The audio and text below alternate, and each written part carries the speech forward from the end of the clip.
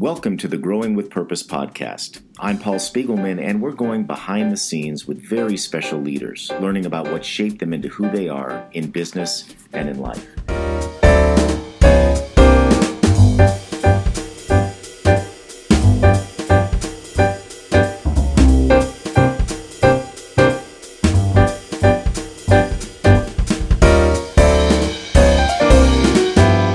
My guest today is Anise Kavanaugh. Anise is devoted to helping people show up and bring their best selves to the table in order to create significant positive impact on their lives.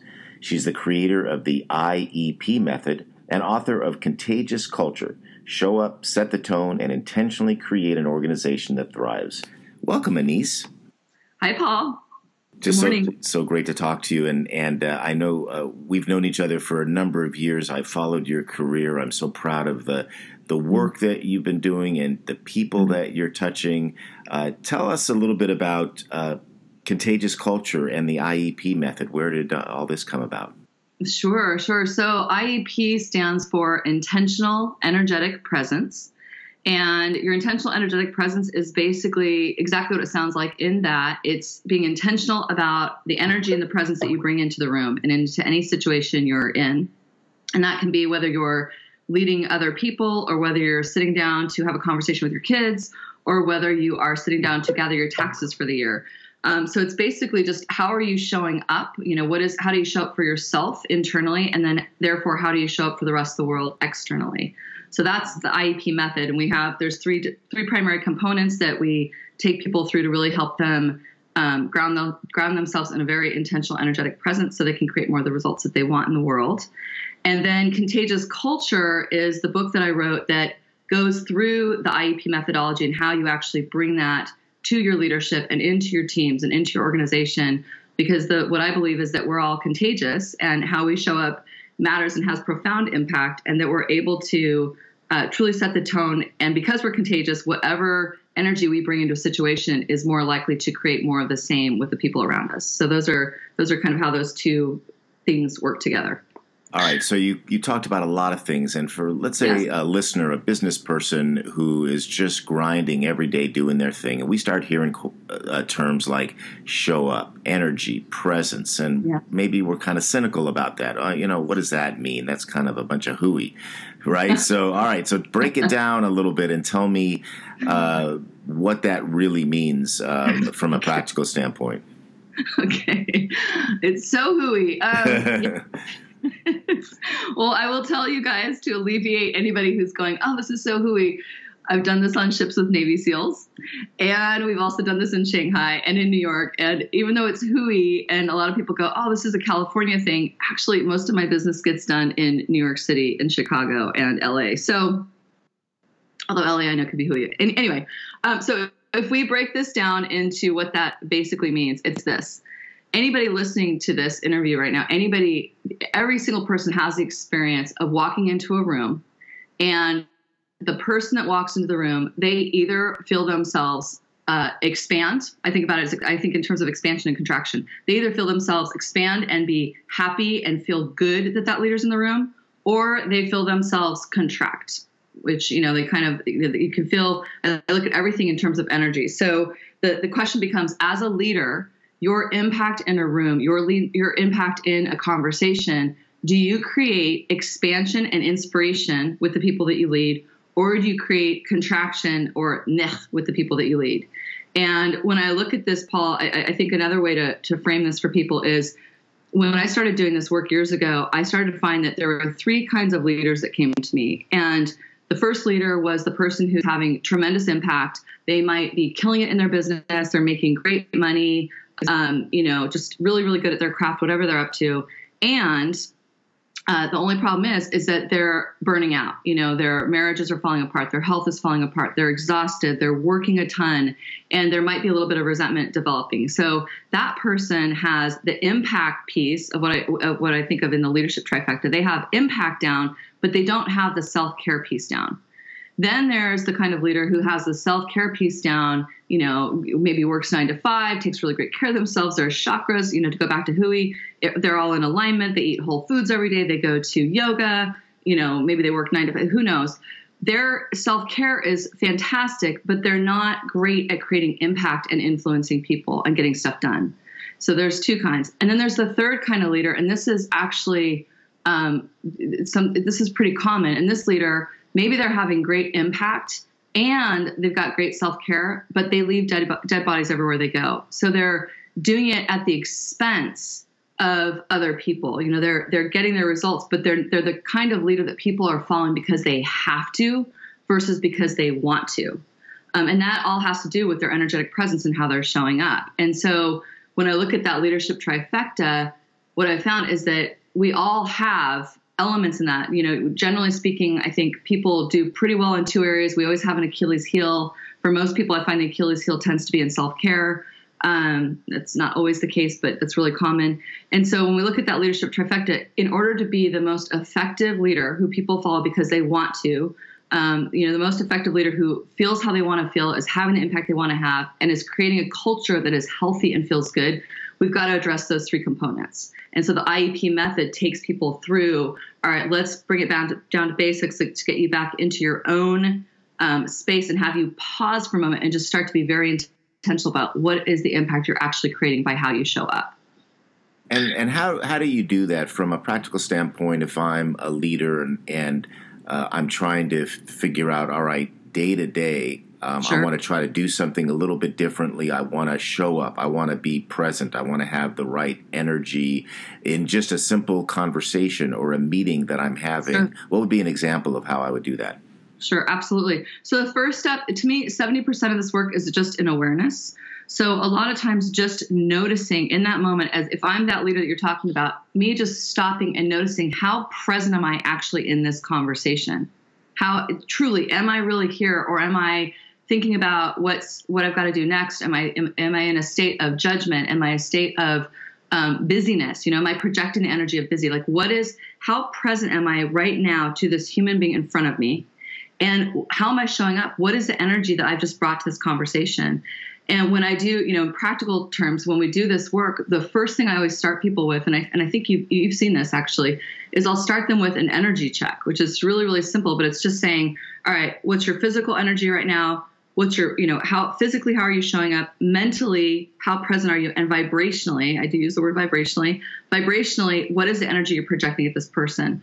So the minute I have awareness that how I show up matters, the minute I have awareness that my presence has impact, automatically I'm at the 70% mark. And now I'm at choice to decide how I'd like to show up instead. So it might just be simply taking a nice deep breath, just being aware of that, and then that can shift it in a moment. And when we look at the actual method, there's the three parts. The first is the reboot, which I just spoke to lightly, and it's just being able to reboot your presence in the moment so that you can be here right now as intentional as possible. The second component of the methodology is building a strong energetic field, which really goes into it's the bigger part of the methodology, which is looking at your self-care, your nutrition, how you're taking care of your body, your mindset. Like, what do the thoughts that you think, do they actually support you in showing up in service of other people? Your vibrational impact, the energy you're projecting, and then your relational energy in terms of how you're showing up with others. So we look at strengthening those four quadrants. And then the third part of the methodology is creating intentional impact, which there's a 5-step framework, which I'm happy to give you guys. I can give you a link, Paul, that people can go and get it. But the 5-step framework is basically, anytime I go into any conversation, any meeting, any business venture, I'm going to have impact. And it's either going to be positive, negative, or beige. And so since I'm going to have impact, I might as well be intentional about it. And when I take people through the 5 steps, then all of a sudden they're able to craft their impact more intentionally, and more likely they're going to have the result that they want to have. It's amazing. You've put a whole process behind it. And it in some ways, for those that aren't familiar, it might sound complicated, but I think just like anything else, it becomes habit. And I know as someone who took up meditation for the first time just a couple of years ago and always thought that was hooey, until I tried it and then realized that what it did for me and what you were able to do with me too is help me understand that just stopping for a moment and saying, am I here? Am I listening? Am I paying attention? And right away, you just get a different perspective, and you realize that how your body kind of changes too. Because I remember people telling me in my company that I was never one to ever raise my voice in a meeting or whatever, but people could absolutely tell from my body language how I felt, if I was excited or if I was disappointed, and it just came across. And the moment you just stop for a moment and sort of pay attention to where you are in that and the impact, like you're saying, that you have, and then be intentional about the impact you want to make or the framework. It really is. It's an amazing transformation, and I think that anybody with the right tools can do it. It's just really what you put together is kind of mind blowing for so many people that don't really realize how they show up is critical to any conversation. And hey, man, this applies to our kids, to our spouses. I mean, everything in life. So, but let me take you back a little bit because I want to know where all this came from. You obviously, go ahead. So, no, I just want to add one thing. Thank you for what you just offered, and I also you underlined something really important, that this might feel complex, but actually, I believe that this is the simplest thing in the world. In that, I believe that we're born with the ability to be present, and we're born with a lot of stuff I'm saying, and a lot of these frameworks are just reminders for people. And the minute I was just in Vegas last week giving a keynote, and it was interesting because the minute I had the room stop and just go, okay, guys, notice your own space right now. Like, how are you personally feeling? And the minute I pointed to that people have their own space, that changes the energy of the whole room. And I had people coming up to me afterwards and going, gosh, I didn't realize that how powerful my presence can be in a room. And there is a rule that says the lowest vibration, it's a rule, Anis's rule, but it's not just my rule. The rule is that the lowest vibration in the room will win unless you as a leader are able to hold your state. So for example, you walk into a room, you've got 8 people about to have a meeting, 6 people are rah, ready to go. They feel really good to be around. And you got those 2 people, that 1 or 2 people that always their energy's lower. They've got their arms crossed. They got funky facial expressions. What generally will happen is the people in that room will start to join. They'll match that energetic vibration. And then that meeting, the quality of the meeting will go down. So being able to be aware of your impact when you walk in the room and being able to hold your state in the midst of chaos and people coming at you and negativity and everything, that to me is one of the most important leadership skills and the most important superpowers that we have. So sorry to stay there, but I want to stay there for one more second. Well, I think it's a really an important point. And as leaders, sometimes we learn that it's important to be humble and to sit back and to observe, and don't realize that we can use that presence in a very powerful, positive way to change the scope of a conversation or a meeting or set the example for others. So I think that's really important to talk about. And yet this stuff didn't all come to you one day where you said, okay, this is what I'm about. This is how I'm going to spend my career. This is the kind of creativity I'm going to give back to the world. Where did this all start? I mean, did you have an epiphany one day as a child? What are some of the events that led to all this? Yeah. Oh gosh. Thank you. Well, actually, I think that this body of work actually started with world-class chocolate at Baskin-Robbins. World-class chocolate, for those of you that don't know what that is, it's amazing ice cream. But basically, I was 14 years old, and my family had just gone through a divorce, and I was really, really bummed out, and I needed to get a job.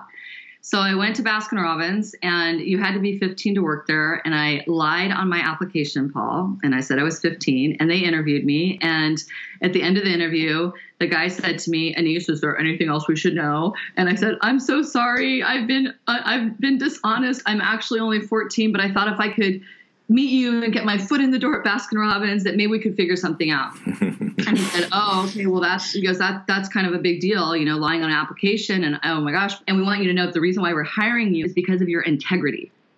And it was the first time I'd ever heard the word integrity. And I went, oh, I have integrity, and so that I feel like that I can still remember where I was sitting in my house.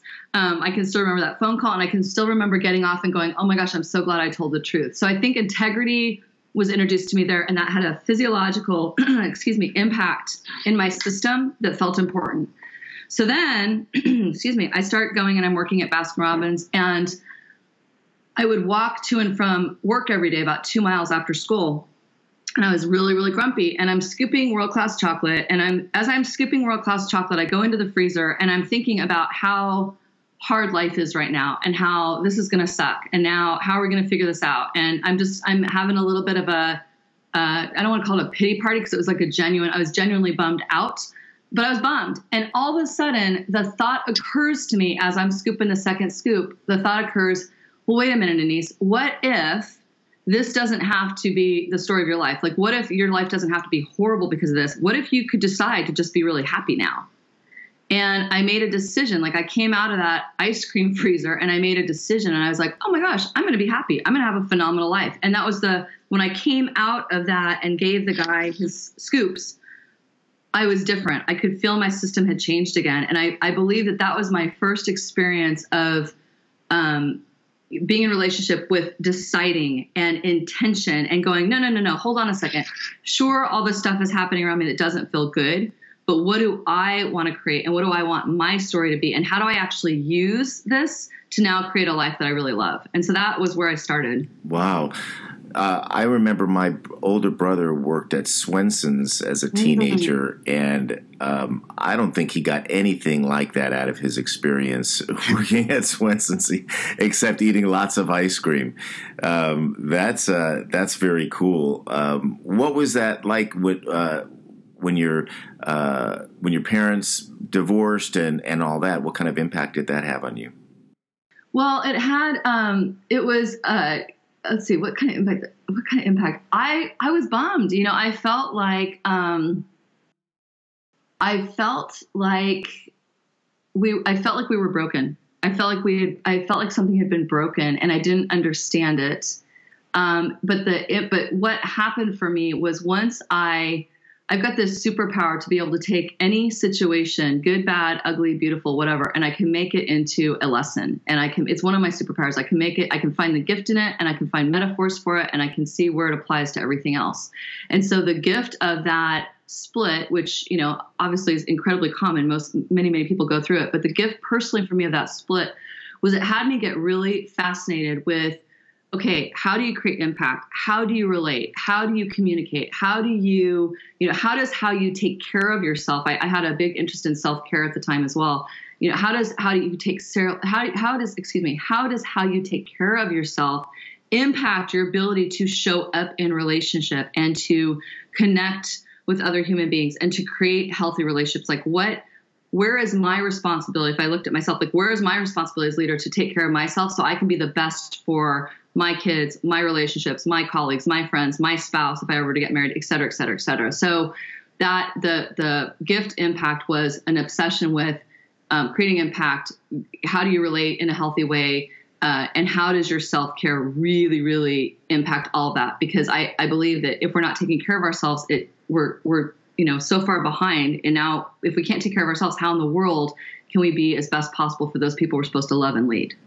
Yeah, and in those early years, any other jobs or experiences that started to frame yourself really as a leader? Because I think it seems even early on, it wasn't just about yourself. You started to have that impact on others. Yeah. I had 3 little sisters. And so I felt a responsibility for them. So that was a gift, because that taught me responsibility and leadership at a really young age.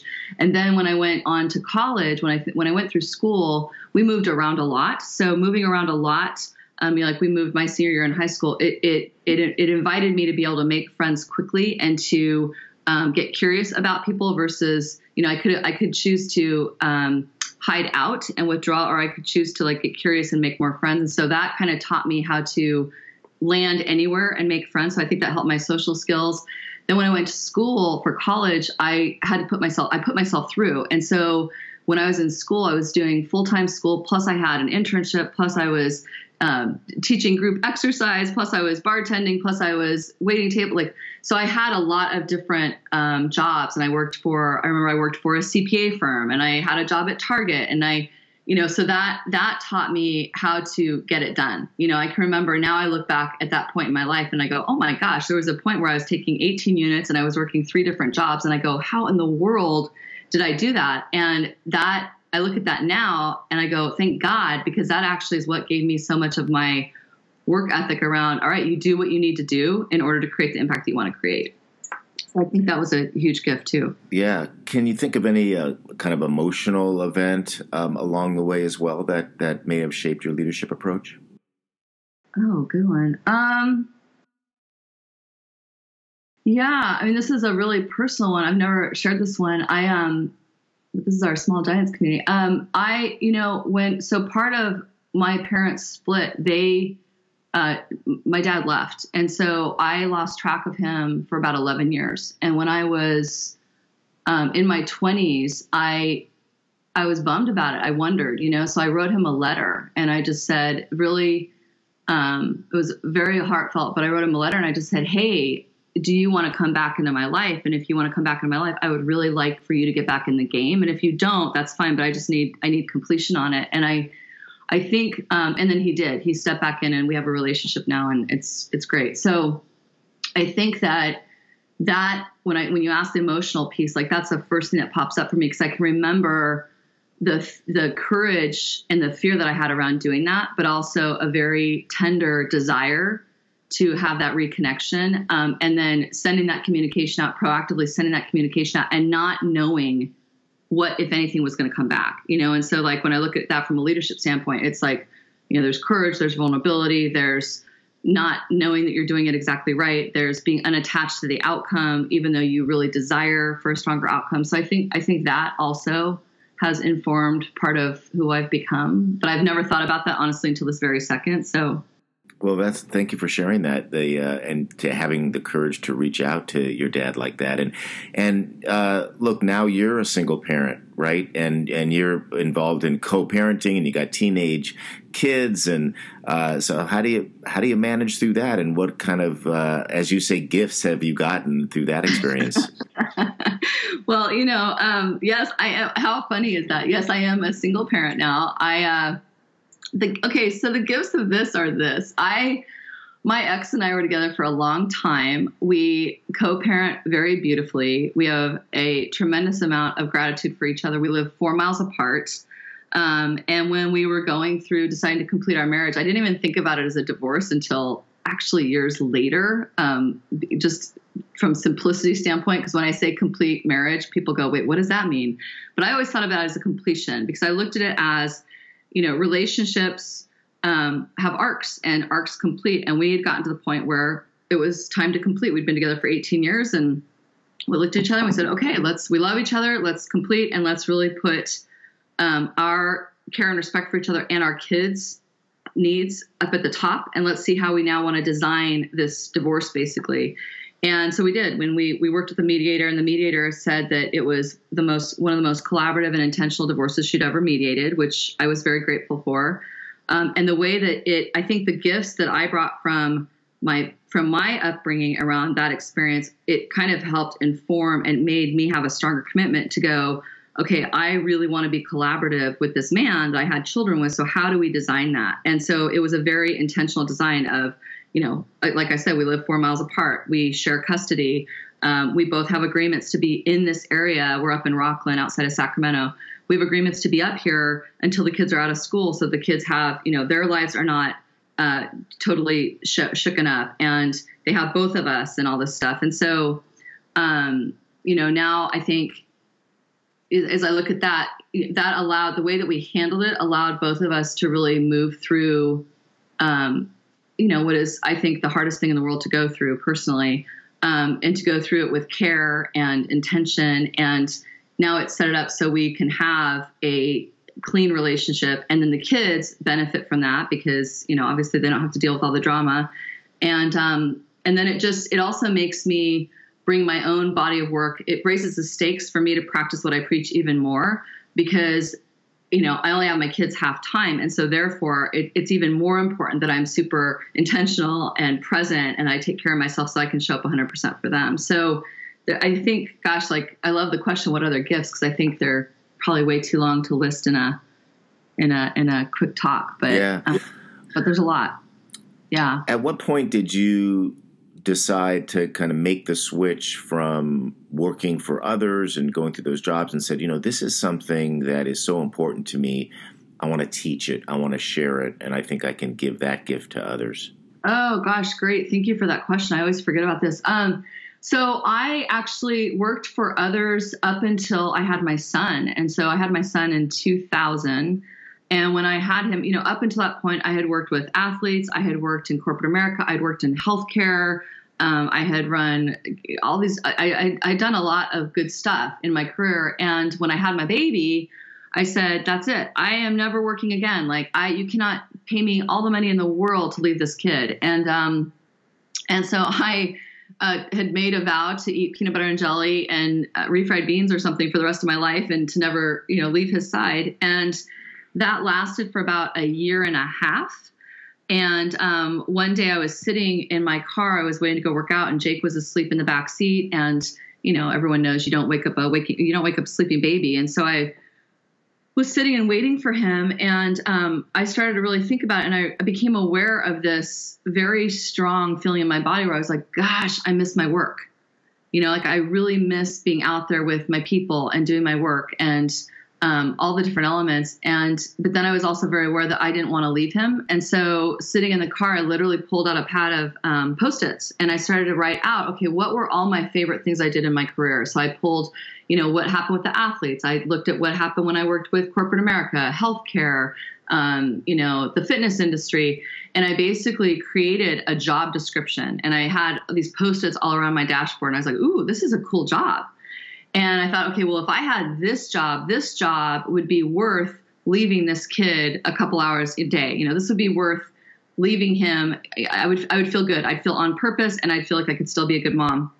And so then I went, okay, well, what is that job? And at the time, that job did not exist. And so then I basically created a company out of it. And that was the beginning of my company. Now that would have been in 2002. I worked out. I had a ton of energy. I went home. I woke up the next morning at 5 o'clock in the morning. I was like, oh my gosh, I got to create this thing. And so I started to list out like what the business would be. And for the first 5 years while Jake was growing up, and then I had Izzy, for the first 5 years, I really did it super part-time. It started out as just consulting around health and productivity. And then what was interesting was I started to, I would literally work while my kids were at daycare or sleeping or at preschool or whatever.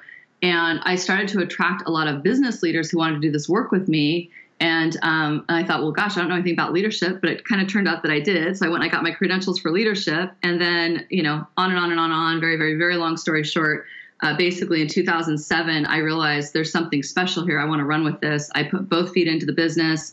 In 2009, I realized there was actually a methodology. I had been trying to take the energy and the healthcare and the body. My degree was in kinesiology. Actually, that was what I studied in school, was the study of the body. So I had tried to take that out of my work in leadership, because now I was doing leadership consulting. Mm-hmm. And what I realized was I absolutely couldn't take it out. So I built a model, which now is the IEP method. And the IEP methodology, this is what my entire leadership body of work has been built on. Wow. Well, it's great that you've made that transition now, and to balance what's gone on in your personal life at the same time. But now you're a leader with your own organization. You have a small team that's growing as you go out and touch all these companies and touch the world. And so it's can't always go beautifully for you, right? You're trying to be to have all these three things, be intentional yourself, but you got to be humbled every once in a while in your role, even leading your company. Can you think of a time that's happened for you where you had to really stop yourself and say, okay, what am I doing? Oh my gosh, every day. I feel like that happens every day, Paul. I feel like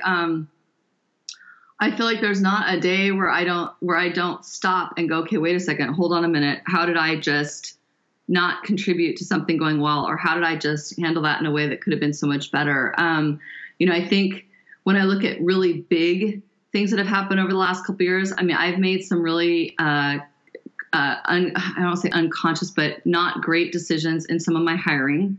I've done that. I remember, years ago, back in 2011 was our hardest year. I had brought somebody onto my team that I shouldn't have brought. It was a personal decision to hire somebody that I had a personal relationship with because I wanted to give them a job basically. And I didn't know what I know now, and I would do it differently now, obviously, but I brought somebody onto my team, and then there was a big mistake with a client. And at the same time that I brought this person on, the client, we ended up ending our contract early, and it put my business at that time was probably about half the size in terms of revenues that it is now, maybe even less actually, but it put the business at risk. And then the person that I hired actually ended up leaving. And so I was just leadership fail after leadership fail after leadership fail for me. And so my fault, all my stuff. Mm-hmm.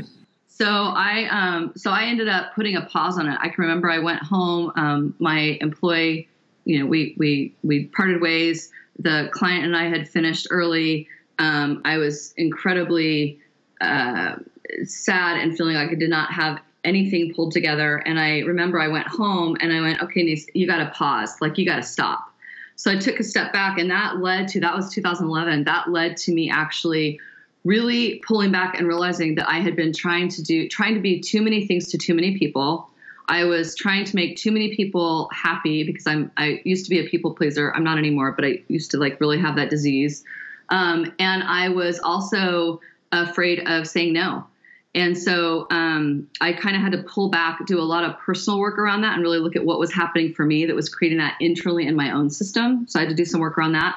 But then I also had to pull back. It gave me the opportunity to pull back and look at, all right, what do I really want this company to be about?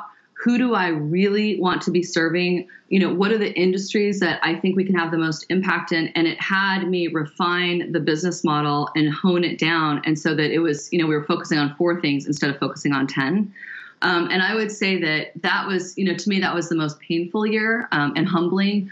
But I would say that every single year since, I go through some kind of the same exercise where I go, all right, do we have the right team in place? If the right team is not in place, how am I showing up as a leader that is creating that? What do I need to do differently to help create the container for the team so that everybody feels like they're totally on purpose? And then I look at who are the people we're working with? What are the industries that we're really going to tackle this year so that we're super intentional about that? And then how can we make our offerings more and more and more simple so that they're more and more accessible to people? And now we've got the business down to the point where there's not a human being that can get access to a computer or the internet or even a printer or get mailed something that cannot access the IEP work, either free or for a big integration into their company. So we've got it now where it's available to anybody, but it is incredibly simple the way we've mapped it out. So my team is very small and mighty, but we actually really like it that way because we've got the systems to support it.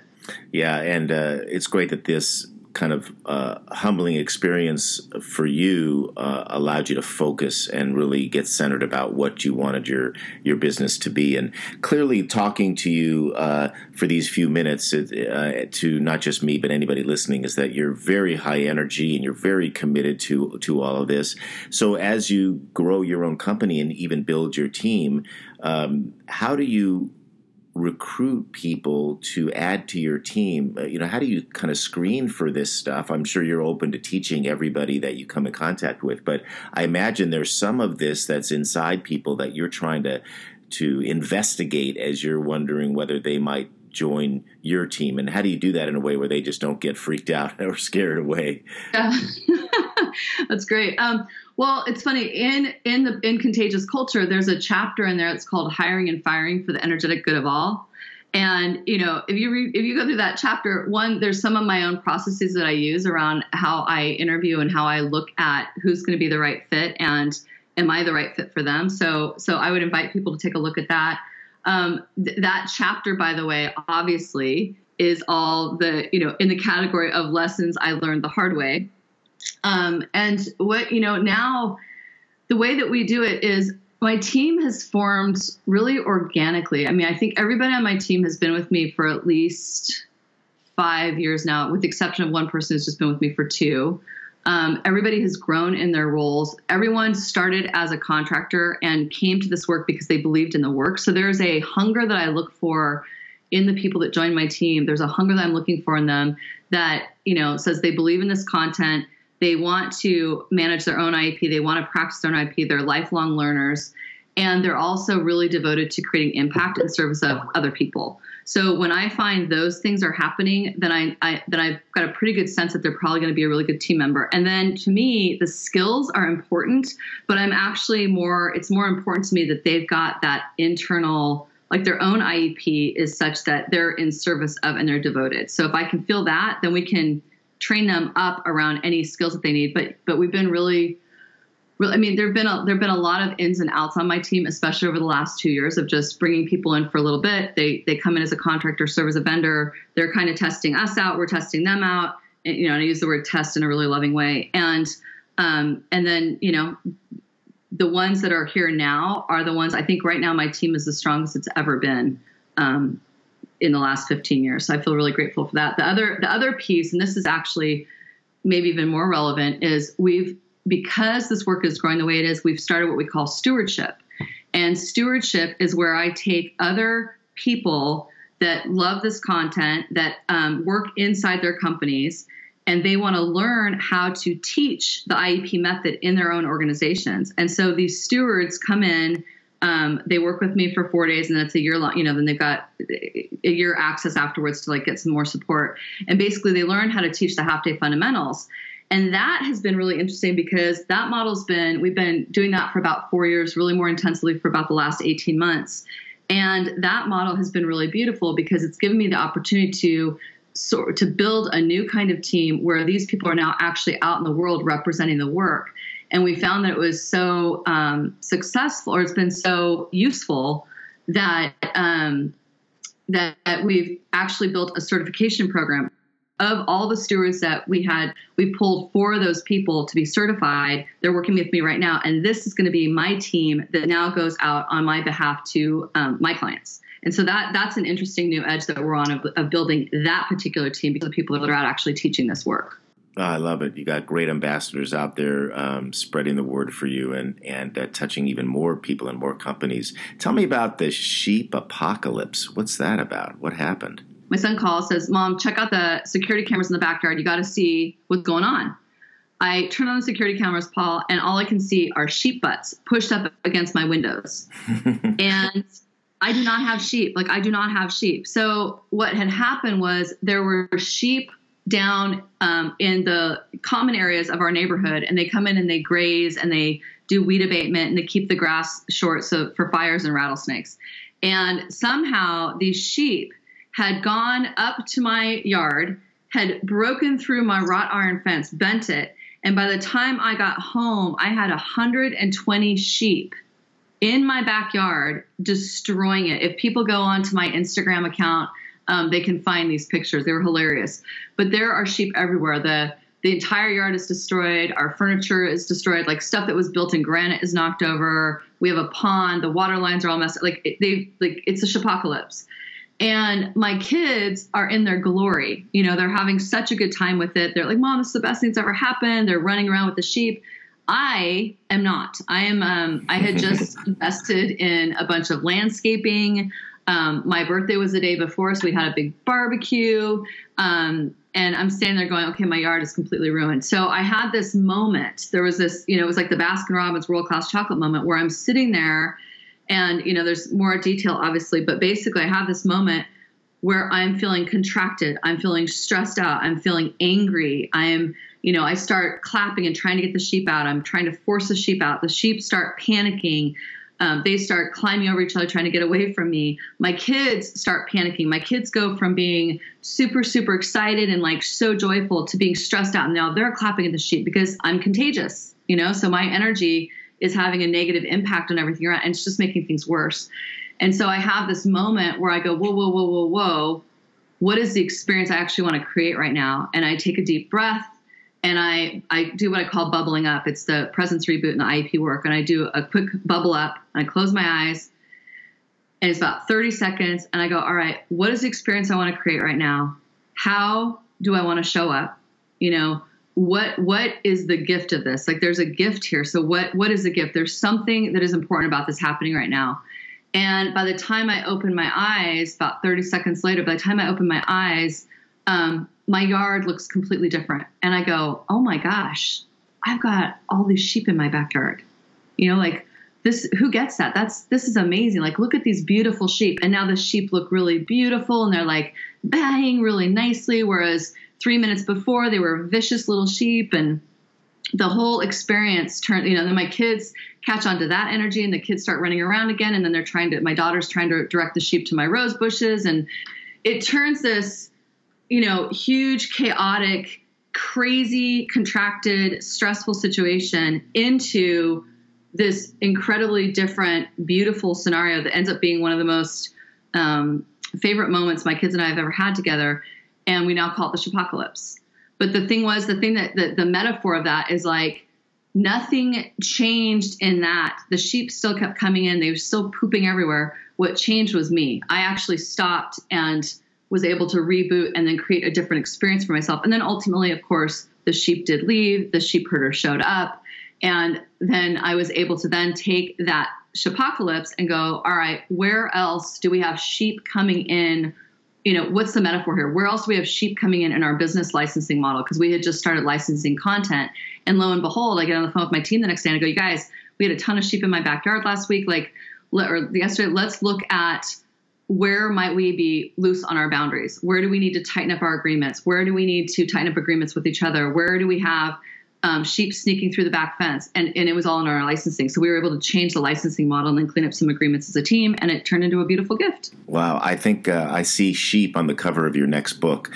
And I can actually attest to something quite similar that happened to me this year. And it wasn't sheep. It was a deer apocalypse.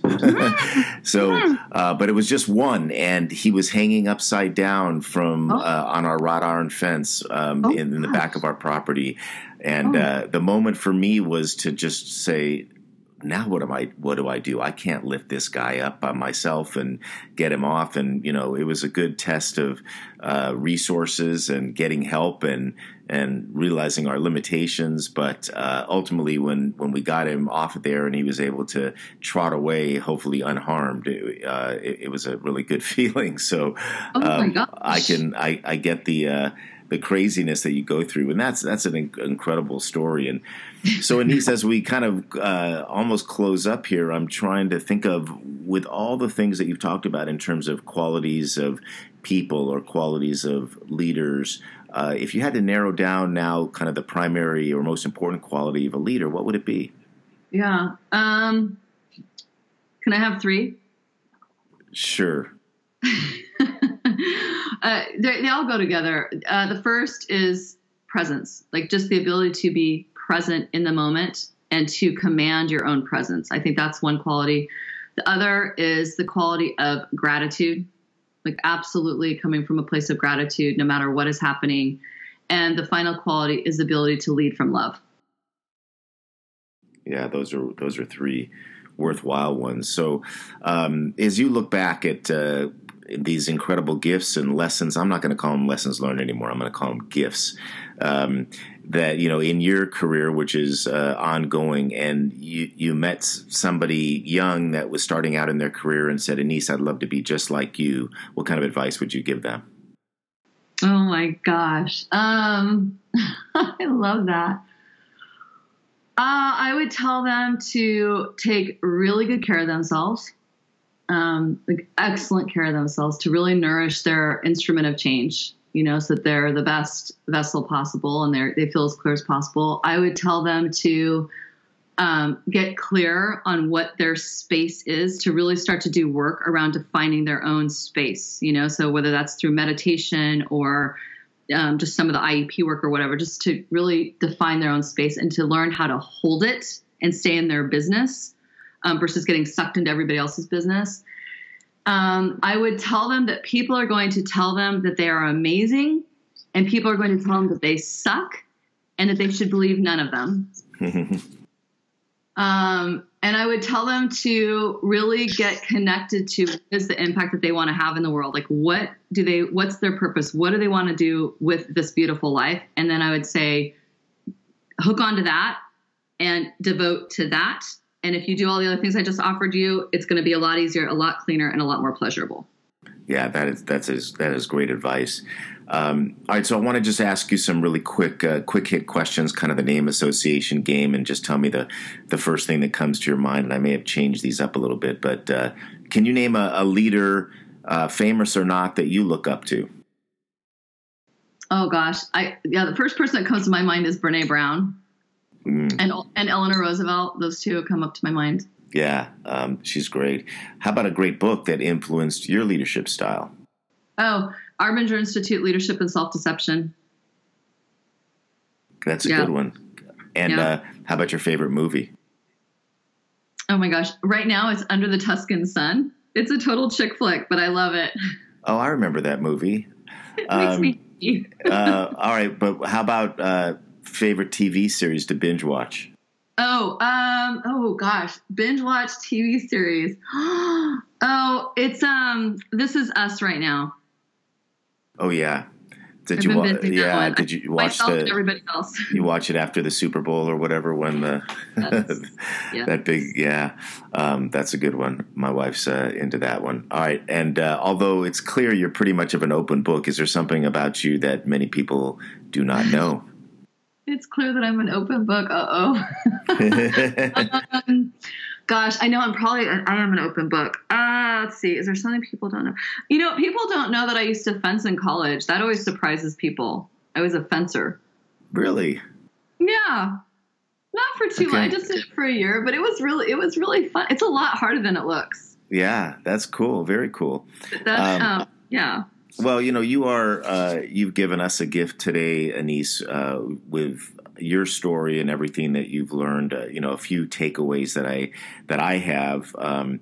This idea of just being intentional about presence, right? So we're all somewhere at some time, and it's the matter of stopping and understanding where you are at that moment is just so important. I think about that in all aspects of life. And I'm a big tennis player, and I've been reading about that for athletes too, just at the moment to just stop and say, what's happening right now, and what am I doing, and what the impact I'm having. These ideas of the three factors, the impact that I have, the idea of self-care and how that folds into all of it is so important. And then kind of leadership style. You said, do I leave dead bodies along the way? Am I that more traditional command and control style leader, or a much more collaborative leader? And being just aware of the presence that I have. And so I think, although I was, half joking at the beginning, where people might look at some of these words or the approach, and I think when I first met you, honestly, it was like, okay, I don't get this stuff. Right. And so I think people have to just be open and realize that it's not the words, it's how you avail yourself and how you're open to these ideas. And as we think about it, it just makes so much sense. I just love how simple it is that when we walk in a room, there's an impact that we have, and we have control over that. I think we have control over all of this. The early lessons learned from chocolate ice cream, and which will always be your favorite now because it taught you not about integrity. It taught you that you had integrity because you were willing to just right away admit something that you knew wasn't the right thing, and you were given credit for that, which was so great. Even this idea of what you called the end of your marriage, or relationship completion, or a marriage completion, and to think about in our businesses that many of our relationships at some point need to be completed, and there is that journey that we go through, and whether it's a personal or professional one, sometimes it takes courage to make the decision and to realize that relationship may need to be completed. And if you do it with love, and you do it with compassion, it doesn't mean it's the wrong thing.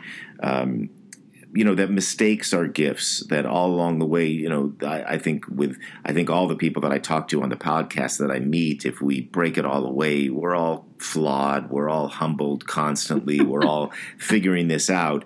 But you've been able to take this and turn it into an actual model, not just for business, but for life. And to think about how when we bring new people into our lives or we're recruiting new team members for our business, how important it is that people genuinely believe in what we're doing, genuinely believe in the product or service that we're selling, the philosophy and the way that we do it, and to have the patience to really try to find those people because they're out there, and to realize that we're not going to bat 1,000%. And at some point, we have to realize the mistake, not that they've made in being a part of our business, but that we made in choosing them. And to take those lessons like the I don't know how to say it, the sheep apocalypse, but you did it in one word, sheepopolis. and realize that those are all, it's just take a deep breath and look at the bright side, look at the positive things. So there's a lot of what you say in your model that I think people can translate into their lives with presence, with gratitude, with leading from love. And so I just think if we all stop, relax, understand how we're present today and in this moment, we're all going to be better for it. And so thank you so much, Anise, for sharing these messages with us today. Oh, gosh, Paul, thank you so much. That was such a beautiful recap. Holy smokes. That was so beautifully put. Well, you've got a lot to offer, and thank you for offering it to us. And I'm so happy that you are going to be joining us and speaking at our annual Small Giants Summit in May in Detroit. So for any of our listeners that haven't registered, please do it. You're going to hear more from Anise and her incredible story. And more than that, she's going to help us all be present in that moment. So please join us there. So thank you very much, Anise. And thank you all for joining me on this episode of the Growing with Purpose podcast. Until next time.